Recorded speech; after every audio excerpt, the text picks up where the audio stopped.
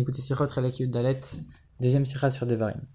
Alors on sait que le commentaire de Rashi sur la Torah, il est là pour expliquer le sens simple des versets, et à chaque fois qu'il y a une question selon le sens simple, Rashi vient y répondre. Sous-entendu, à chaque fois que Rashi ne donne pas de commentaire, ça veut dire qu'il n'y a pas de question, ou alors la question peut se résoudre de manière très facile, à tel point que Rashi n'a pas besoin de donner un commentaire. Et selon ce principe, il y a une très grande question qui se pose dans notre paracha, et il y a énormément de commentateurs qui se sont posés sur cette question, et pourtant Rashi n'explique rien sur cette question. Alors comment cela se fait-il? Alors dans notre paracha, Moshe Rabbeinu il est en train de faire un certain nombre de reproches au peuple juif, et parmi les reproches qu'il leur fait, il évoque la faute des explorateurs. Donc il explique cette mauvaise génération, ces gens mauvais, qui ne verront pas la terre d'Israël, etc. Il dit après, sauf Kalev ben Yefune et Yoshua ben Nun. Donc jusque-là, on parle toujours des explorateurs. Là, Moshe Rabbeinu fait une pause et il parle de lui-même. Il dit, et aussi contre moi, Dieu s'est énervé à cause de vous. Et c'est pour ça que je ne pourrai pas rentrer en Eretz Israël. Et après cette interruption, Moshe Rabbeinu il reprend comme si de rien n'était. Et Yoshua ben Nun, lui, il rentrera en Eretz Israël, etc. Et vos enfants, pour lesquels vous avez dit que ils seront capturés par les rois du pays, etc. Eux aussi vont rentrer, etc. Donc a priori on ne comprend pas cette interruption. Pourquoi, en plein milieu du sujet des explorateurs, Moshe Rabbeinu il parle de lui et de la raison pour laquelle lui-même ne va pas rentrer en Eretz Israël? Parce que quand on regarde les choses comme ça, on a l'impression que, en vérité, c'est parce que Moshe Rabbeinu aussi faisait partie de la faute des explorateurs. C'est pour ça que lui aussi il ne rentrera pas en Eretz Israël. Alors que c'est faux. On sait que Moshe Rabbeinu il est mort. Et il est mort dans le désert. Il a été puni de ne pas rentrer en Eretz Israël parce que il avait fait la faute des eaux de Meriva. Il avait frappé le rocher. Et cette faute-là, si on peut dire de Moshe Rabbeinu, elle a intervenu 40 ans après la faute des explorateurs.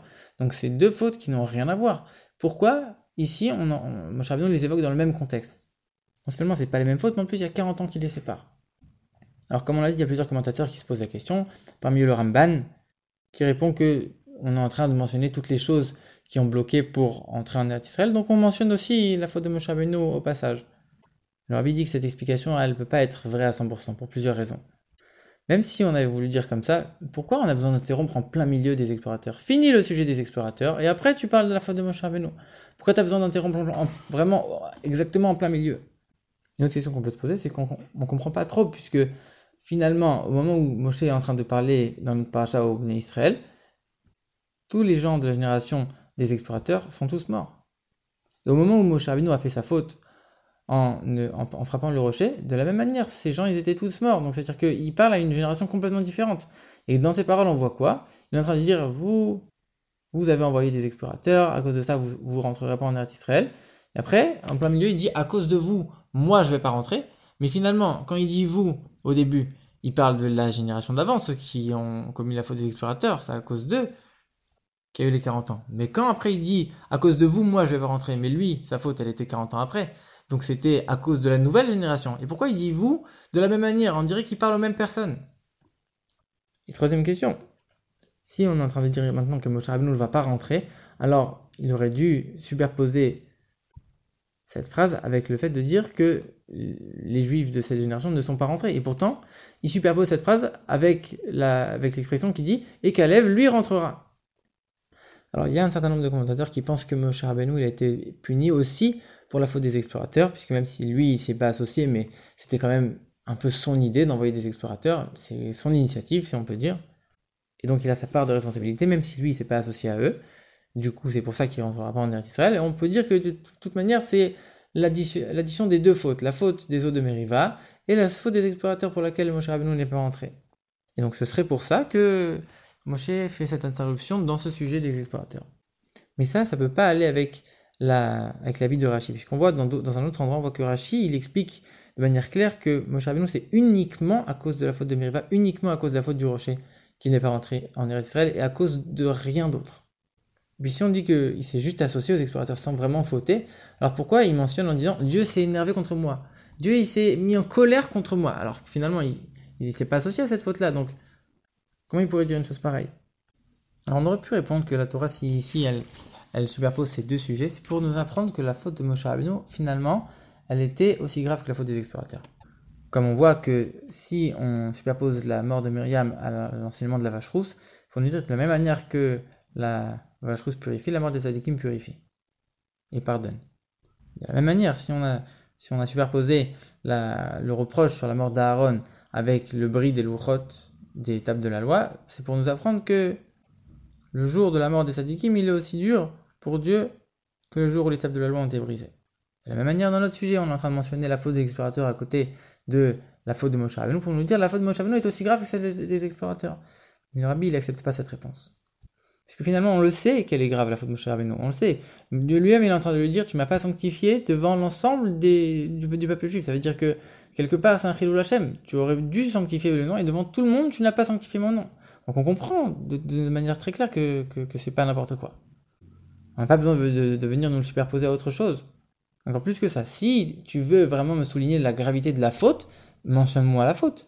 Ici, on mentionne pas du tout la faute. On est juste en train de dire que Moshe Rabbeinu a fait quelque chose de répréhensible. À cause de ça, il n'est pas rentré en Israël. Mais à aucun moment, ici, on est en train de mentionner c'est quoi sa faute. Donc, on ne peut pas vouloir souligner la gravité de la faute alors qu'on la mentionne même pas ici. En vérité, le Rabbi il donne l'explication suivante. Quand on regarde notre paracha, nos versets, on dit qu'à cause de leur faute, ils ne sont pas rentrés en Israël, sauf Kalev et Yoshua. Mais toujours Kalev et Yoshua sont mentionnés ensemble, sauf dans notre paracha. On les mentionne dans deux versets différents. C'est écrit Kalev ben Yefouné, lui, il va voir la terre. Après, il y a l'interruption avec Moshe Rabbeinu, et après on reprend avec Yoshua en disant et Yoshua bin Nun, c'est lui qui fera hériter la terre. Alors en vérité, c'est quelque chose de quand même différent, puisque Yoshua il va pas uniquement rentrer au même titre que Kalev, il va rentrer et il va faire hériter. Sous-entendu, c'est lui maintenant le patron, c'est lui maintenant le chef du peuple juif qui va faire hériter la terre à tout le monde. À tel point que la Torah, elle sépare vraiment les deux personnages dans deux versets différents. Donc maintenant on peut comprendre pourquoi il y a cette interruption. Si on avait vu le verset qui parle de Yoshua qui fait hériter la terre, alors on se serait posé la question, mais comment c'est possible? On est en train de parler de la faute des explorateurs, dans laquelle Yoshua et Caleb, ils ont toujours été mentionnés ensemble. Et ici, tu viens et d'un seul coup, tu me dis, Yoshua, il va faire hériter la terre. Alors c'est pour ça que Moshe Rabbeinu, il mentionne au passage, entre parenthèses, en disant, sache que voilà, pendant ces 40 ans, il s'est passé des choses. Parmi ces choses-là, il y a eu votre faute, la faute des eaux de Meriva, à cause de laquelle moi j'ai été puni, à cause de laquelle moi je vais pas rentrer en Eretz Israël maintenant. Et donc, comme moi je vais pas rentrer en Eretz Israël, c'est Yoshua qui va venir vous faire rentrer. Mais ça, Moshe Rabbeinu le dit uniquement comme un passage entre parenthèses, si on peut dire. Comme pour dire, entre parenthèses, ne t'étonne pas que ça a changé et que maintenant c'est Yoshua qui va reprendre les rênes.